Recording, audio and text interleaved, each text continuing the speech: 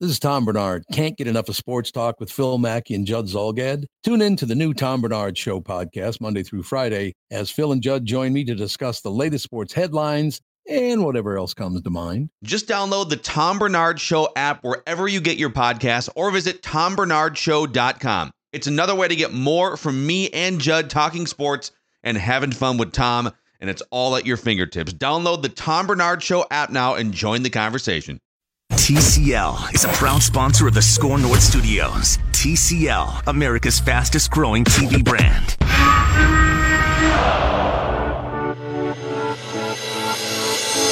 It's Purple Daily. Yes, it is Purple Daily on the all-new Score North on 1500 and scorenorth.com and streaming live on Twitter, Facebook, and Twitch. We made it real easy for you to follow us on all those platforms at SKOR North. If you want to chime in on the show, 651-646-8255, or you can tweet us at Score North. Coming up on the show this afternoon, Matthew Collar is going to jump in at about 12:40 because he was telling me wacky Viking stories just hanging out in the host lounge before the show, and Manny and I stopped him. We were like, wait, just hang on to this. This is a segment. This is at least at 12:40. One segment. That's not nearly enough. At 12:40. Oh, if we're going to do wacky Viking stories, we probably should have started at 11:30 and then gone till 1. We don't have to do it all today. We can make this just a regular segment on Purple Daily where Matthew fills me in on the wacky history of your Minnesota Vikings. And this is just going to be stuff since Collar's been here. Like, Collar's only been here since 2016. Judd, you could go back like a decade and a half. Oh, yeah. Stuff. I mean, starting in 1990 or so. 80s? Well, wait. When was Millard at the Hardys? Was that 89, 90-ish? You would know better. I was about to ask, 90s? what do you mean by Millard at the Hardys? But hang on to it, because this is a segment now. Let's just say there was a drive-through involved, a car that hit something, and a guy running back to the dormitory in Mankato. That's a great tease. Coming up at 12:40, Judd will explain the rest of that for those of you who, like me, don't know that story. And at 12:20, we'll discuss just how good Anthony Barr needs to be with that new contract that he signed. But, Judd, do you have a hangover from football free agency frenzy bonanza? Did you wake up a little loopy on Saturday and Sunday, still trying to shake off all the madness that was the NFL free agency period? From a league standpoint, yes. From a Viking standpoint, not at all. Yeah. I'm sober as can be. Now, to be fair, am I perplexed? Absolutely. Am I confused? Yes. Do I understand what's going on here? No. But there is definitely not that sugar high that you got a year ago when, of course, they signed Kirk Cousins. Here's what I'd like you, Judd, and you at 651-646-8255 or tweeting us at Score North to do. I'd like you to grade what the Vikings have done in free agency, and it's not over yet. You still have more free agents out there, and there could be more moves to come. But grade what the Vikings have done in free agency, but grade it on the curve of the cap space that they had and what was actually available out there for them to try and improve themselves on the free agent market. Grade what the Vikings have done in free agency with those two things on the curve. 651-646-8255 or tweet us at Score North and get in on Purple Daily. Judd, what grade would you give the Vikings given those considerations? If I had to give a grade right now, I would give them a C-. Now, in fairness, if you allowed me this, I would give them an incomplete because free agency's not done yet. And for teams that often don't have lots of room, this, as you know, is an evolving process that will go for a few more weeks at least. Mm-hmm. So I think the fairest grade that I could possibly give them would be an incomplete. But if you told me right now I had to grade it, I would give it a C- based on this. I don't understand from a cap standpoint what they're doing. They've got to create more room. They don't have room. There are some people with that team that I'm sure are thrilled that Anthony Barr is back. And Anthony Barr, if used properly, could be a very good player. But the moment he came back, bringing Griffin back became darn near impossible, and yet they did it. And so I'm not even broaching the subject of they should have signed this guy or that guy. I am going after this from the standpoint of how are you going to create cap room? And in fairness, as of right now, you still have not addressed what was your greatest need and weakness, O-line. Nick Easton is now gone. He took the Saints offer last night and signed. And so I'm not even going to give you a list of names and say, because, and there are a lot of guys who went in that first wave who probably A, got paid too much, and B, that the Vikings simply could not have been in on even if they wanted. But just as far as a strategic standpoint of what they're doing, I'm very confused. And you would have thought that they would have defensively drawn the line at some point. They did not. So I think it's very fair if I have to give them a grade, C- bordering on a D+. A C- D+ for Judd for your Minnesota Vikings so far in free agency. How about you? Give us a call, 651-646, or tweet us at SKOR North. Manny, is that fair? Is a C+ fair for the Vikings? C-, I'm sorry. So, fair for the Vikings in free agency? I'd probably give them, probably a solid C. To piggyback off of Judd's point, I'm just not sure. I don't know what they're doing. I don't know if typically the Vikings have always had a plan going into free agency and the offseason. And, sometimes those plans might change if, obviously they went into 2016 with a big plan for, Teddy Bridgewater was going to take that next step into being a legit starting quarterback in the league. And then he got hurt, and then the plans changed and they had to give up a first round pick at the last minute for Sam Bradford. Those things happen, but this just doesn't, with the two moves that they've made in bringing back Barr and restructuring with Griffin, both of those moves to me, and they might work out for them. We'll see. We'll find out in 2019. But they both just seem like really panic moves to me, especially the Everson Griffin thing. Like, it just felt to me like they, we can't leave. We can't lose them. We can't lose them. We can't lose them. We got to do whatever we can to keep them here. And we'll restructure. And then they didn't. It seems to me like they didn't really take how much cap space they had into account. They just wanted to bring, make sure that they kept the entire defense intact. And I don't know. We'll see how it works. But I just have my doubts that this is the right way for them to go. Well, Barr was gone. Barr was everybody accepted it. And so right there, it frees up quite a bit of room. And then he got cold feet. And instead of them saying, hold on a second here, this doesn't necessarily fit into the plans that we had, because we came to the conclusion, rightfully so, that he was going to walk. He then came back and said, I was throwing up last night and crying, and I'd like to come back. And I think Zim said, of course you can come back. And now, as good as he might be, it throws a monkey wrench into the entire thing. But at that point, then the solution is Griffin can't come back, and he did. And the one thing that I give this franchise credit for doing for a long time now is in free agency, it's always seemed like they had a very coherent plan and stuck to it. And I can tell you almost 1,000% that didn't happen this time, because Barr elected to try to come back and they allowed it. And therefore now you're sitting there with almost zero cap room, $6 million approximately, Rami?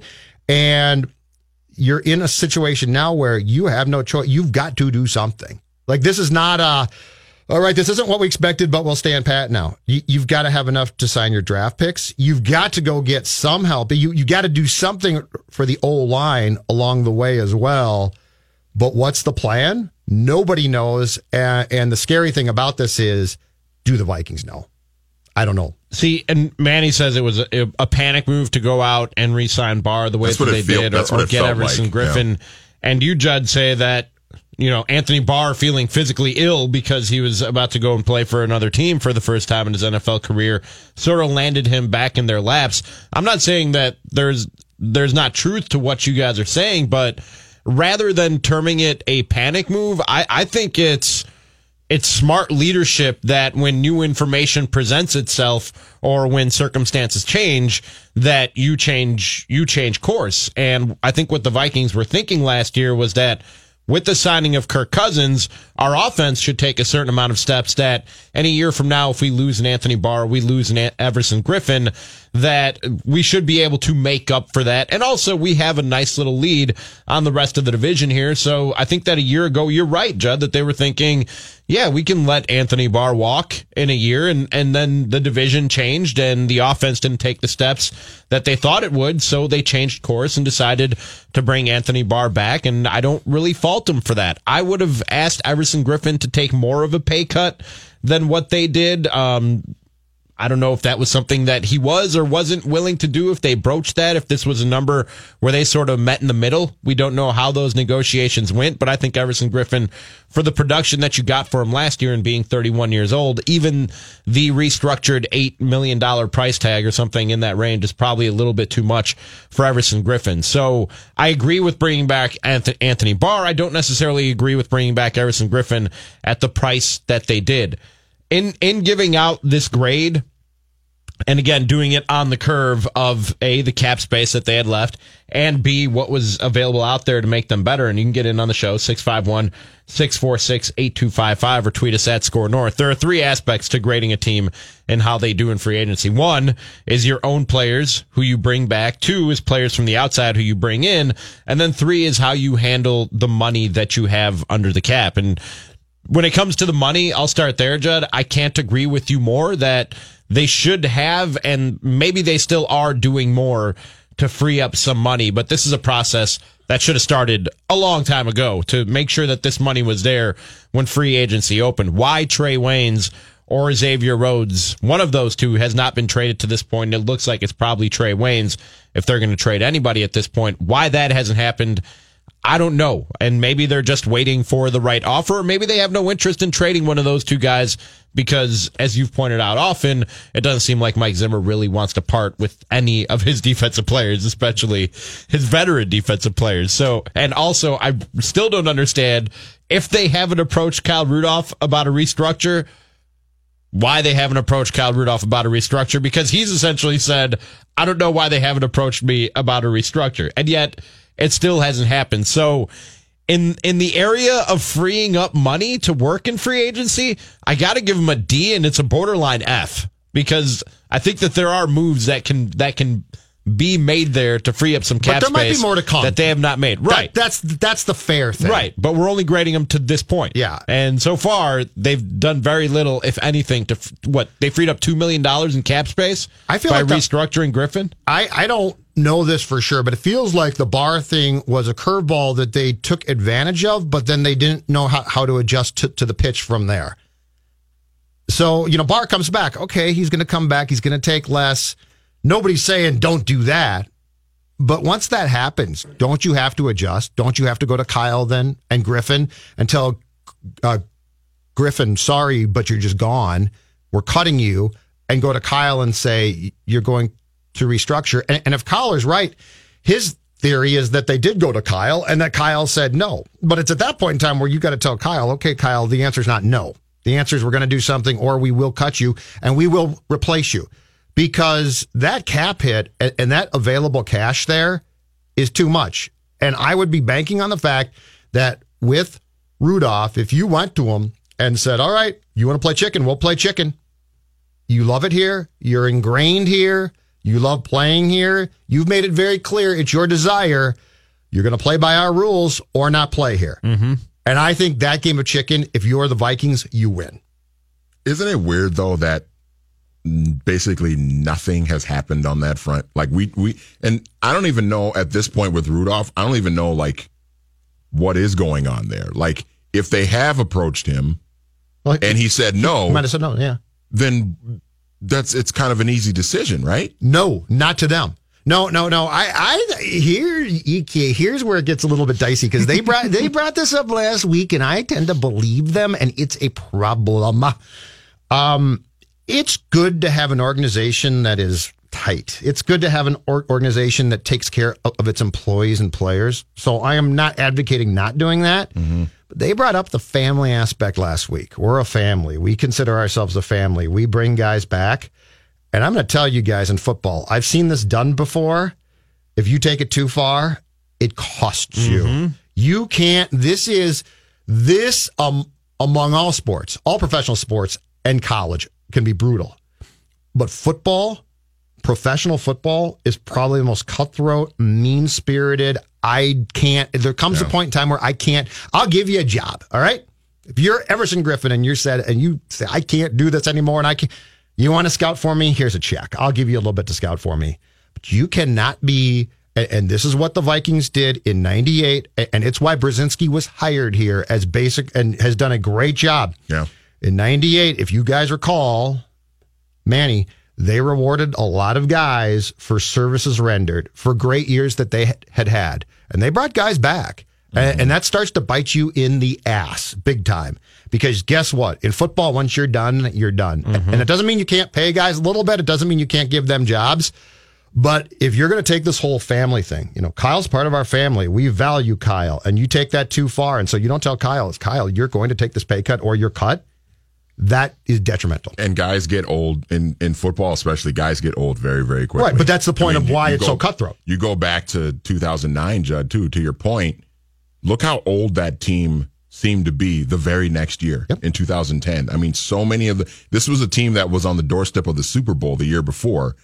And then the next year they were 6-10 with pretty much the exact same roster, bringing it back. And that's why I think that first week of free agency can be somewhat overrated, because I think that to keep a roster young, like you guys are talking about right now, you need churn. You need turnover on a roster. Absolutely. And that's why draft and develop is usually the best way to go. And the smartest teams will usually sit out that first week of free agency. And that's why when he started, and now he lost his fastball badly, but when he started, that's why Ted Thompson was so good. Right.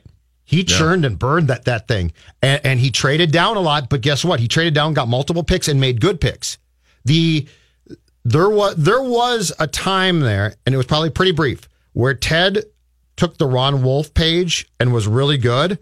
But one thing he did not do then was he was not overly loyal to anyone on that roster. Right. And if you're good and you can do that, it works.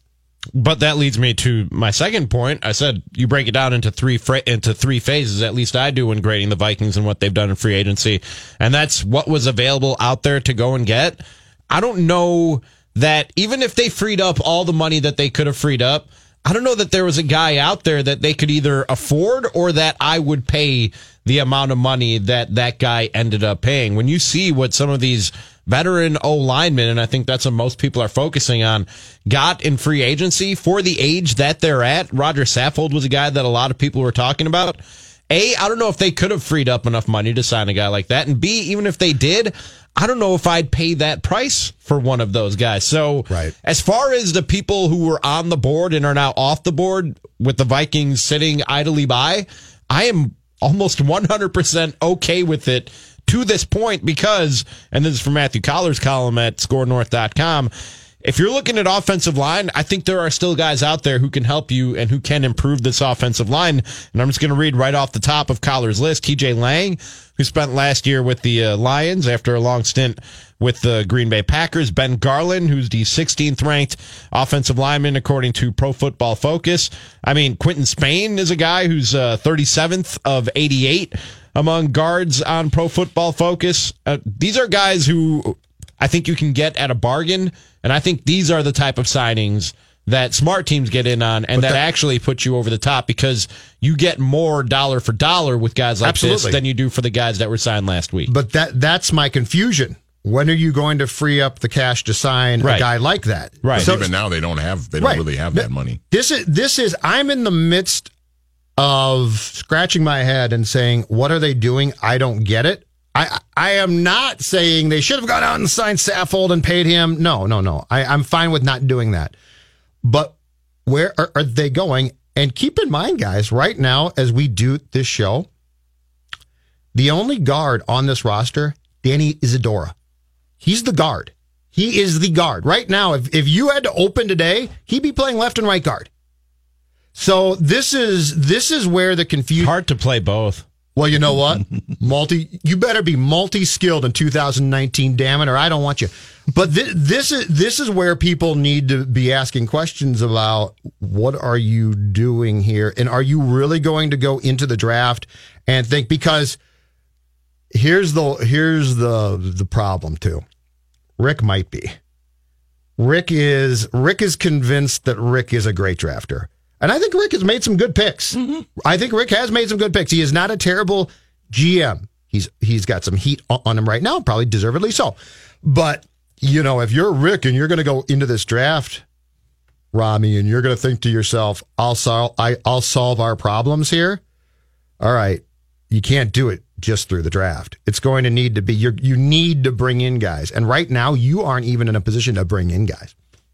And my last phase of grading the Vikings and their activity in free agency, touched on this a little bit already, but the guys that you bring back, your own free agents that you bring back, I agree with the Anthony Barr signing, and actually I think they got him at a little bit of a bargain when you look at what the price was for him on the market. I would have tried to get Everson Griffin to take more of a pay cut than what they did. So I'll give them a B there. Overall, my grade for what the Vikings have done in free agency so far is a solid C minus when I factor in all three phases as I just laid out there. How would you grade what the Vikings have done in free agency so far, but on the curve of the money they had available to them and the players who were out there in free agency? 651-646-8255 or tweet us at SKOR North if you want to get in on Purple Daily every day, every weekday, that is, at noon, right here on Score North on 1500 and scorenorth.com.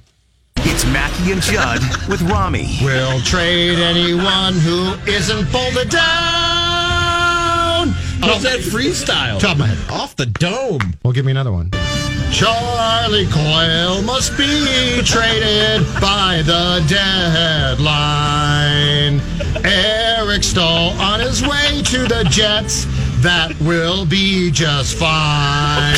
Mackey and Judd with Rami on Score North and scorenorth.com. Minnesota sports, this is home. Score North. Minnesota sports. Anytime, anywhere. scorenorth.com.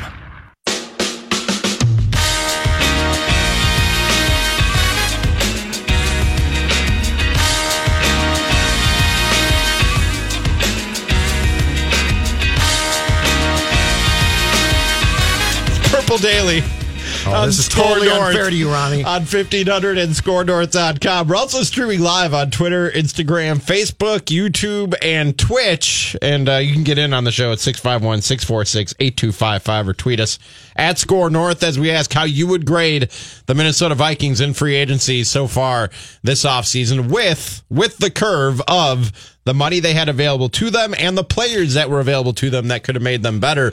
And what Judd is referring to is Phil Mackey is working with a new camera angle for our live stream today, and it is doing me no favors at all, Judd Zulgad, is it? It's because your girth is opened up, right? And so it's unfair. Yes. It's shooting right into your girth. That doesn't help. Phil. It doesn't help it's at all. Shooting right into like his it was girth. A little higher up before. I'm behind a mic and a table, computer. So it looks like I got a fighting chance that I'm like 175 or so. I look pretty good today, but yeah, you're being sold out here. Couldn't we put the camera like over there somewhere and at a very high? There we go. Perfect. Now. There Okay. we go. That's perfect. Thank you, Phil. It's Rami After Dark. He's blocked out now. It's Cinemax Rami. Oh, man. No amount of sucking in and sitting up straight is going to help me with this camera angle. But I digress, and we now get to your calls. Grade the Vikings in free agency on a curve, though, of how much money they had and who was actually out there. 651-646-8255 or tweet us at Score North. Let's go down to Florida and check in with Ben. Ben, you're on Purple Daily. What's up, man? Hey, what's up, guys? As far as a grade, like I'm kind of with Judd. I would kind of give him an incomplete. And this for incomplete. You don't really know how guys are going to work out or how good the free agent signing really is until they actually play the game. But if I actually had to give him a grade, I'd give him a little bit higher than a C minus. I give him a C, which is not that much higher. I will say on the Everson Griffin front, it seems kind of weird to me that they allowed him to stay when they signed Anthony Barr back because, I kind of look at the Brian Robinson thing two or three years ago where, they cut him in training camp when they realized that he couldn't play anymore. Everson Griffin, he might still be good, but, you're taking a big risk of a guy on the wrong side of 30, allowing him to stay on the roster when you could spend that money somewhere else. And Mike, I don't know if Mike Zimmer recognizes trends or anything, but the two times they made the playoffs under him, they had efficient offenses. You can look it up. 2015 and 2017, they weren't great offenses, but they were very efficient and they were good at the certain areas that you need to be good at.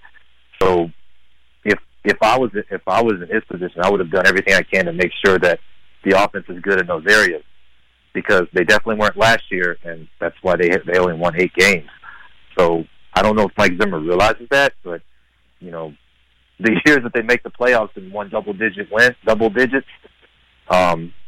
they had efficient offenses. So I would have focused more on the offense, and I hope they do that continuing going forward, because right now they look like an 8-7-1 team on paper. Again, thanks for the call. The one thing I would say is that if you consider the years they've been successful, though, with Zim as head coach, the offense really hasn't been his problem, and especially in the 13-3 2017. And so I would say the way he thinks of this is Kubiak and Stefanski got this, and I got my guys back. Right. See, this is where I think it gets really intriguing. Is I don't know that Zimmer sees this as I'm responsible for the personnel on the offensive side of the ball. I think he says to himself, Rick signed this quarterback to a huge contract. It didn't work as well as we hoped or expected. And now Rick went and got Kubiak. And Kubiak and Stefanski are going to be my new Pat Shurmur, and that's going to solve my problems. I think Mike might be, and I do think that he's a good coach, all right? So I'll start by saying that. But I think Mike might be one of these parents that wants the other parent to take care of the bad kid and doesn't want to do a lot of work with the bad kid. So the offense in this case, if it's run efficiently, almost is not his problem. And he wants to make sure that personnel-wise, he's got his pieces in place, because his pride and joy and love is his defense. But when you say that this looks like an 8-7-1 team. Well, they're not going to tie again, okay? Let's start with that. Okay. No more ties. But no more ties. I will go on the field myself and kick the bleeping field goal so that they beat the Packers. I don't think you could. This sounds like a Judd Athlete challenge. No, you know what? For another day at another time. I'd get hurt. I will pay someone to go kick the field goal. You saw ESPN Chicago trying to... no, I could not. No, I could not kick a field goal. Have people kick field goals who thought they could do better than Cody Parkey? You can't. But right. Were you looking at this team last year and thinking this is an 8-7-1 football team? No, I think I said worst case. Well, I do think with Phil on the show, I said worst case they'll win 9 games, but I thought it would be 10 or so. Okay, well, it's essentially the same team. And I know that like you said, they have one guard on the roster right now, but they're going to fill those roster spots, and the offensive line isn't going to be any worse than what it was last year. It's going to be as good or better. So to look at this roster and say it's an 8-7-1 team, if you weren't saying that last year, that's disingenuous. The only thing that I said last year that I didn't realize until I watched a full year of him is Cousins needs more help than I thought he would. That's fair. Now, can coaching get him there? I'm a little bit skeptical. It can improve him. Can it get him there? I don't know. But a year ago, having never watched a full year of Cousins and having seen him on occasion and certainly looked at his stats, I thought you were getting more, and I can almost guarantee you the Vikings thought the same thing. Got a tweet here at SKOR North. This is from Doug. He says, the fact that everyone, fans to media, normally with different opinions, all agree, quote, what the hell are they doing, end quote, is a major concern. Not like Brzezinski forgot. All he does is think through scenarios. Great as an F. For Zimmer forcing this. Well, Rob is basically good. They go to Rob and say, make it work. So this is not like Rob. Rob talks to Rick and Mike, and Rick and Mike lay out their plans for what they would like to do, and Rob makes that work. Which is why the Barr thing struck me as odd, because ordinarily the Barr thing would be he'd be gone, he wouldn't come back, and now you've got that room. It almost seems like Barr came back and they're like, well, we can get him back, and they did it, which, okay, again, it's not the worst thing, but then that probably altered Rob's plan. And that's why I was surprised that somebody didn't go to Mike and say Griffin can't come back now. But Rob can make this work, but he can't work miracles. And so there comes a point in time cap-wise where you're just done. You've got to get rid of somebody. Let's go to Phoenix and get in Scott. Scott, you're on Purple Daily. What's up, man? Hey, guys. Hey. I would say I probably am more in line with Judd as far as C-D currently, and it may be incomplete, but I do think it's fair to talk about the money that they could have had as well. I mean, we're talking about what they have right now as a result of bringing Barr back, but that was a choice that they made. So I think it's fair to criticize them in that respect if O-line is your goal.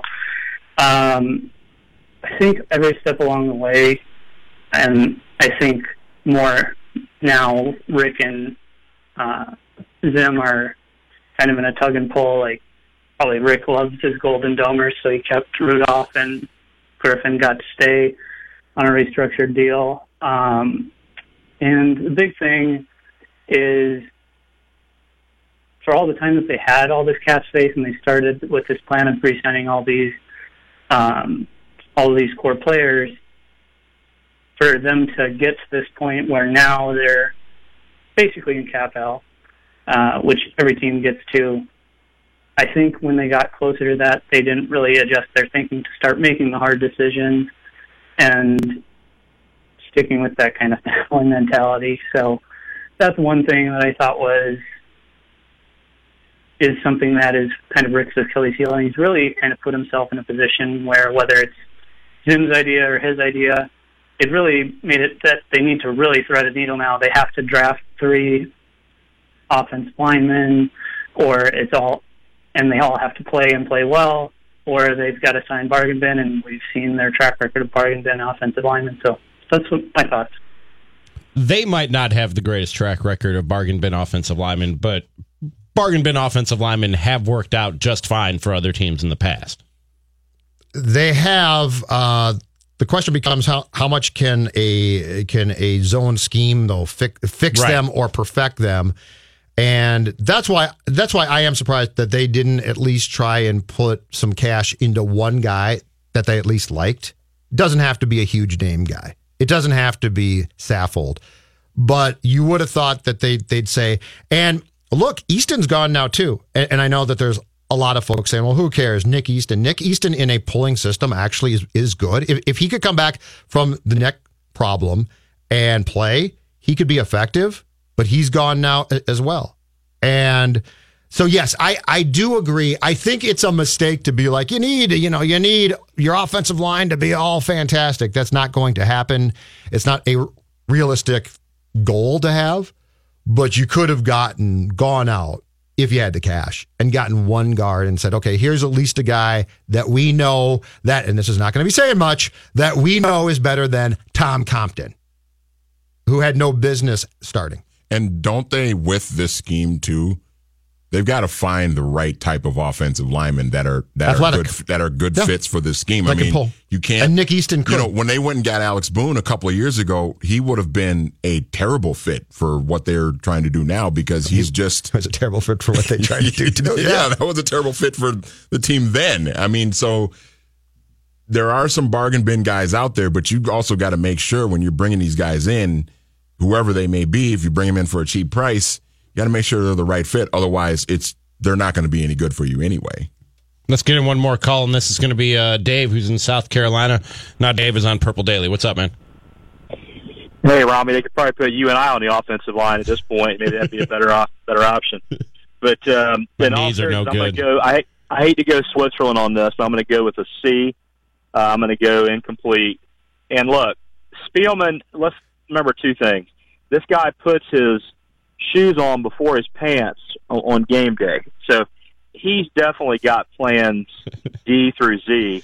Brzezinski's got plans. They've obviously got something they're planning on.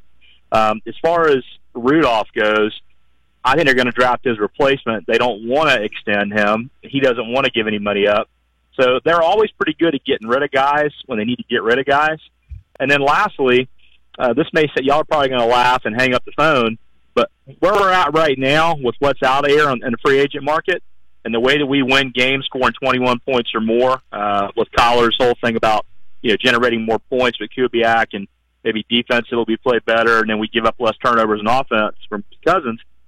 My feeling is they did get surprised, like Jed said, with Barr. They got shocked by Easton because the Saints had Unger retire, And so all of a sudden they come into the picture. Here's where I would go at this point. I would take the money that I have. You may not get Sherrill, as you may have to go with the backup you've already got at quarterback, and you go out and you sign Stephen Gostkowski as the kicker. You make sure that you don't have to worry about that in the future. You win those close games, and then in the draft, instead of playing these games where he moves back and juggles picks, you're going to need to move up, take that third rounder, get into the second round after that pick 50, and maybe even take a trade Waynes or get a trade a pick for next year and get 4 picks in about the first 70 to 75 picks, 3 of those being offensive linemen and 1 being a tight end. And then you're just going to have to hit the undrafted free agents hard. And hopefully they've got some guys that they like. And instead of drafting 10 guys, maybe you draft, 5 this year, and you go from there. Oh, do you know who you're dealing with here? You're dealing with Rick Spielman, Mr. 10. You want to drop him to 5? I agree. He might quit right now. I agree with that, Judd. I agree with that. I like Judd, your plan. His job's on the line. His job's on the line. He's got to make something happen, and you're right. He's really not given much to work with. And I love Zim, but I totally agree. I think Zim, Zim needs to understand that you're right. The salve may not be just Kubiak. Do you get the feel? Right. Do you get the feel? Do you get so? Here's where I'm going right now. Do you get the feeling that because they picked up the option on Mike's contract and Rick is going into the last year of his contract, that it's almost like Rick is taking orders from Mike at this point? It seems like the GM coach structure right now is backwards. I agree, Jay. And that's not the way his contract is set up. It's final decision on Spielman. Correct. But let's be honest. You know this as well as I do.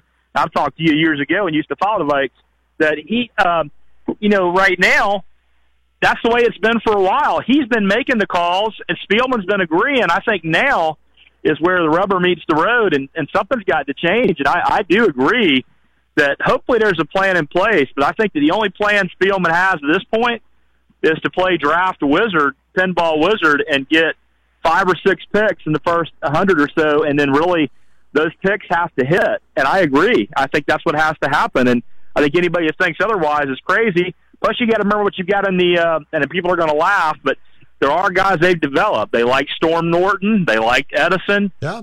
They do have some depth there, but I don't think Easton was ever a guy I was going to bring back as a starter. Remmers should be a backup. You're right. Compton should be backups. Draft some young guys and take a chance, and maybe you get lucky like the Colts. Or, maybe we end up like we are typical Vikings fans, right? We end up on the short end of the stick. But I have a feeling for some reason this year it's going to be different. I think it's going to work out, and I think that we're going to be okay. But how we get there is going to be fascinating. I just don't know right now from this point forward. You know what I mean? But I agree with you. I think Zimmer's calling more of the shots. I think Rick's baby is the draft, and he's going to say, hey, look, buddy, I'm taking an offensive lineman in the first pick and probably in the third pick, and I'll give you the second pick, and I'm getting a tight end somewhere in between.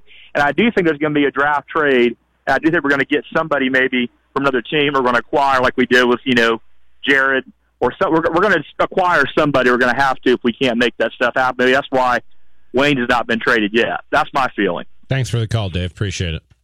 Yeah, I mean, that was well thought out. Very well thought out. And I like the idea of just getting, and I don't know how they do this with the salary cap being what it is, but through the draft, undrafted free agents, some of these second tier bargain bin free agents that we're talking about, as many bodies as you can into camp to figure out the offensive line, and then let the chips fall where they may, and the 5 best guys will rise to the top. The one thing he brought up, though, that I would be very curious about is, would Rick do what he talked about in the draft? Because Rick loves having draft pick. Rick loves the 6th round pick, 7th round pick.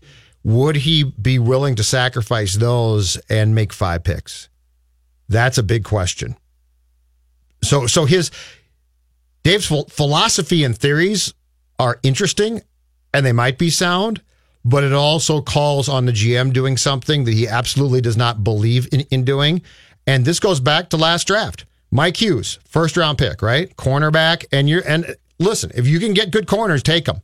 But then we all said, okay, now you've got to come up to the start of the 2nd round, which is going to cost you a lot here. You got to come up to the start of that 2nd round when that run on guard starts, and you've got to take one.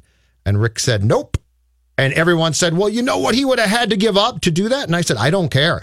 You've got a team that's on, in your mind, the verge of a Super Bowl berth or being close, you go up and get that guy, and he didn't do it. Matthew Collar, who will be on the air at 2:00 today, he was sharing some crazy Vikings stories with me before the show.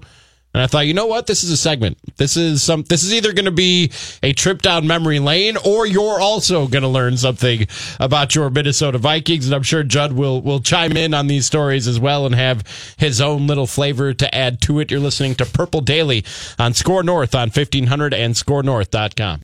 Tell everyone that we met online. ScoreNorth.com. Join the Twins for a free ballpark breakfast on opening day, Thursday, March 28th, from 6 a.m. till 9 a.m., along with 7th Street at Target Field. Single game tickets for the home opener and all Twins games are available at twinsbaseball.com. Purple Daily on Score North on 1500, ScoreNorth.com, and streaming live on Twitter, Instagram, YouTube, Facebook, and Twitch. We made it real easy for you to follow us on all those platforms. It's at SKOR North, and this is the only place where you're going to get Vikings and NFL talk 5 days a week right here on Purple Daily on Score North on 1500 and ScoreNorth.com. I'm Rami, along with Judd, Manny on the other side of the glass, and now joining us in studio is Matthew Collar. You'll hear at 2:00 on Score North Live. How are you this afternoon, Matthew? I'm well. How are you? Good. So before the show today, we were sitting over in our host lounge over there, and you just started telling me wacky Viking stories and things that are somehow part of this team's lore, I guess you would say. And I stopped you and I said, you know what? This is probably a segment, because this is either going to be a trip down memory lane for folks who remember these stories, or people are going to learn a little something about their NFL franchise here in the Twin Cities. So just pick a story and let's go down memory lane with your Minnesota Vikings. Well, the best part is that I moved here at the very beginning of the 2016 season, right when Teddy Bridgewater got hurt. And then what followed that was one of the craziest seasons of the past 2 decades for the Vikings. We did a show on what the craziest season was, and this made the top 3 or 4 2016 seasons. And part of that was what happened in their collapse. So they went 5-0 and then they fell apart. And the beginning of that collapse happened in Philadelphia. Before the game, it came out that Mike Zimmer had brought in a bunch of stuffed animals and then mutilated said stuffed animals in order to motivate his team with the message that fat cats get slaughtered. Bill Parcells' trick. Right. It was supposed to be a Parcells thing, because Parcells had hung a bunch of rat traps or mouse traps and said, like, oh, trap game, right, for his team. Now, then Zimmer disputed details of the mutilation of the stuffed animals, claiming that he had never ripped their heads off, but rather just brought in stuffed animals and then given them to charity after. Now, this would have quickly disappeared and just been sort of a little ha-ha type of thing, like, oh, that's weird, ripping heads off stuffed animals, that's normal. But Zimmer exacerbated the issue by holding a press conference in which he read headlines from the likes of Deadspin, the Big Lead, and things. So Zimmer was standing at the podium reading headlines. You thought this was going to make it better? You thought this was somehow going to make things better? No. He was trying to defend himself, which he does continually, which is, if you're a coach, a waste of your time. So he went up there and said things, just like psychopath head coach rips heads off stuffed animals, and just headline after headline. And it turned out that not only did he not motivate the team, but then after they had lost in Philadelphia, he called them soft and torched everybody in the postgame press conference, which began sort of a domino effect of a bunch of different things of Zimmer alienating the locker room, which was exacerbated by him saying that Anthony Barr had a tendency to coast. Now, the funny thing about that is that Zimmer that day had just had another eye procedure and was literally dripping goo from his eye that he was dabbing out with a Kleenex when he was answering these questions about Anthony Barr.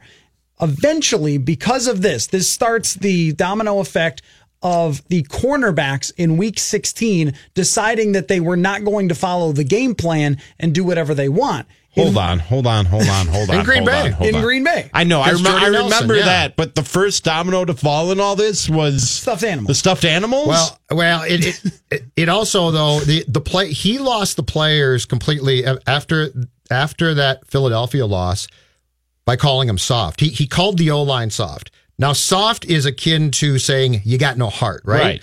So the players, the fans took the fact that we thought that he had taken these toys and basically ripped their heads off, and the fans were like, "What are you doing?" And then he called the players soft, and they're like, "Why did you call us soft?" And then all hell breaks loose. Right, they were 5-0, and they lose one game, and then he calls them soft. Maybe it was because his stuffed animal motivation did not work.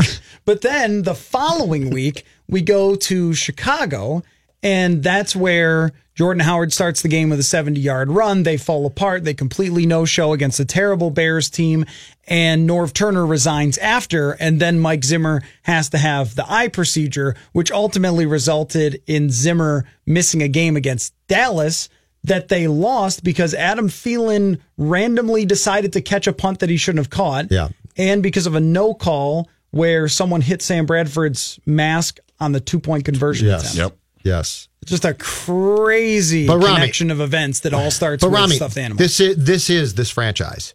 And in fact, here's the scariest thing. Before you go on to the scariest thing, this might sound crazy, but for everything else that's on Mike Zimmer's track record and resume, this story that you're telling me right here, right now, this alone, and even with his resume and track record in consideration, makes me question Mike Zimmer as a head coach in the NFL and whether or not he should be.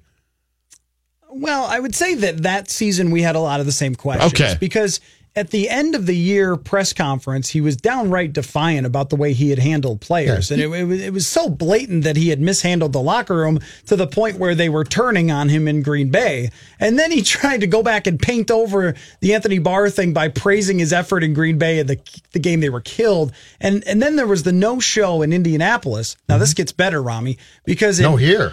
Against the Colts, against Indianapolis. Now, so Adrian Peterson was a big sort of thing hanging over when would Adrian Peterson return? Would he come back? All that sort of stuff.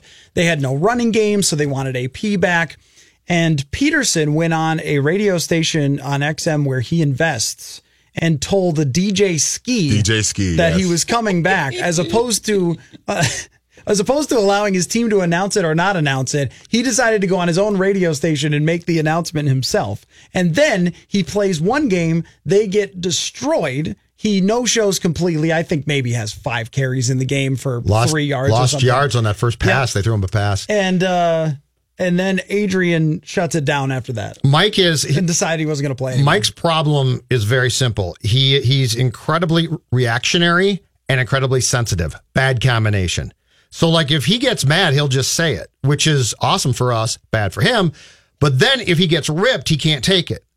And so he gets upset. And the worst part about it is, and he should tell his kids to stop it, he's got a daughter who gives him every headline.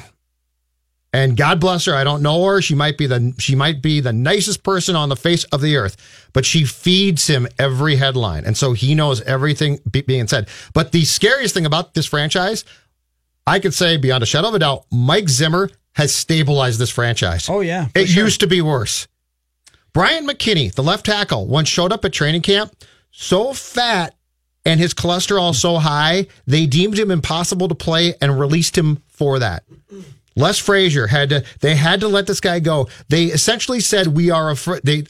They said quietly, we're afraid if he practices with that cholesterol, we might kill him, and we're not going to have that on our watch. I also think the turnaround in 2017 from how he handled some of the disasters that happened then, starting with Kombucha-gate, with Michael Floyd testing, was it either a negative or a positive test for alcohol? Positive test for alcohol that he claimed was kombucha tea, which, right, sure. But starting with that, a number of things went wrong in the same way. Dalvin Cook went down. Sam Bradford went down. We weren't sure if Bradford was coming back. Then there was the disastrous night in Chicago where Harrison Smith bailed their ass out. by getting a late pick against Mitch Trubisky, but where they played Sam Bradford and then they had to run out the trainer the next day to try and quell criticism for playing Sam Bradford. He couldn't walk. But all that's right, yeah. Basically fell over on the field. Like, very clear he shouldn't have been out there after the first drive. But that was the start of Case Keenum and kind of the turning point. But it was also the turning point of Zimmer handling some of those things way better than he had before.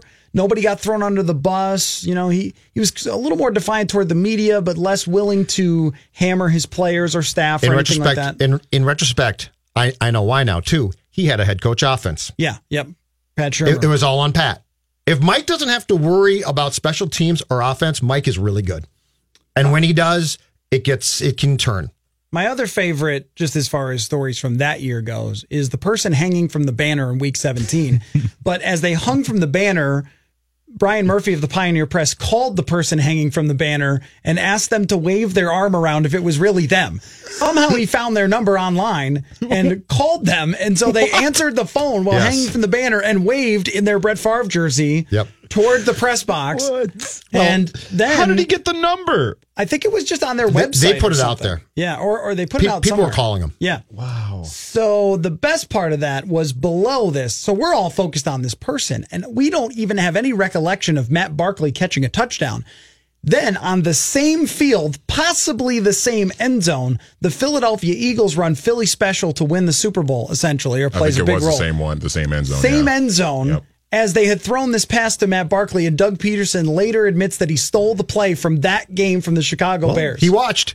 Yeah, we were all looking at the person dangling from the I still want to know how those people snuck in all of that climbing gear. We never found equipment, that giant banner. That's one of the most frightening things in the history of sports in this town, because God forbid if you can sneak that much climbing equipment in, I know. You can sneak a lot of things in. Can you believe that we have two unsolved mysteries? The Norv and Zimmer unsolved mystery. Zim wants to tell and you. And how they got Zim in. wants to tell someone. I asked him again. You go down to the ranch in Kentucky and get him full of wine. He'll tell you. You think Zim will write a book when he's done coaching? No. He'll threaten to, but he won't. This is all crazy. You know what else is crazy? That the roof over Target Field debate is still happening in my timeline. That Judd. was great on Saturday. And I prodded you a little bit, and people just went after it. Should we bring this on the air? You want to stick around for Touch 'em All? All right. Why not? Derek Wetmore is going to jump in. Touch 'em All is coming up next. Thanks to Matthew Collar. That's Judd, Manny. I'm Rami. This is Purple Daily. We'll talk to you next time on Score North on 1500 and scorenorth.com.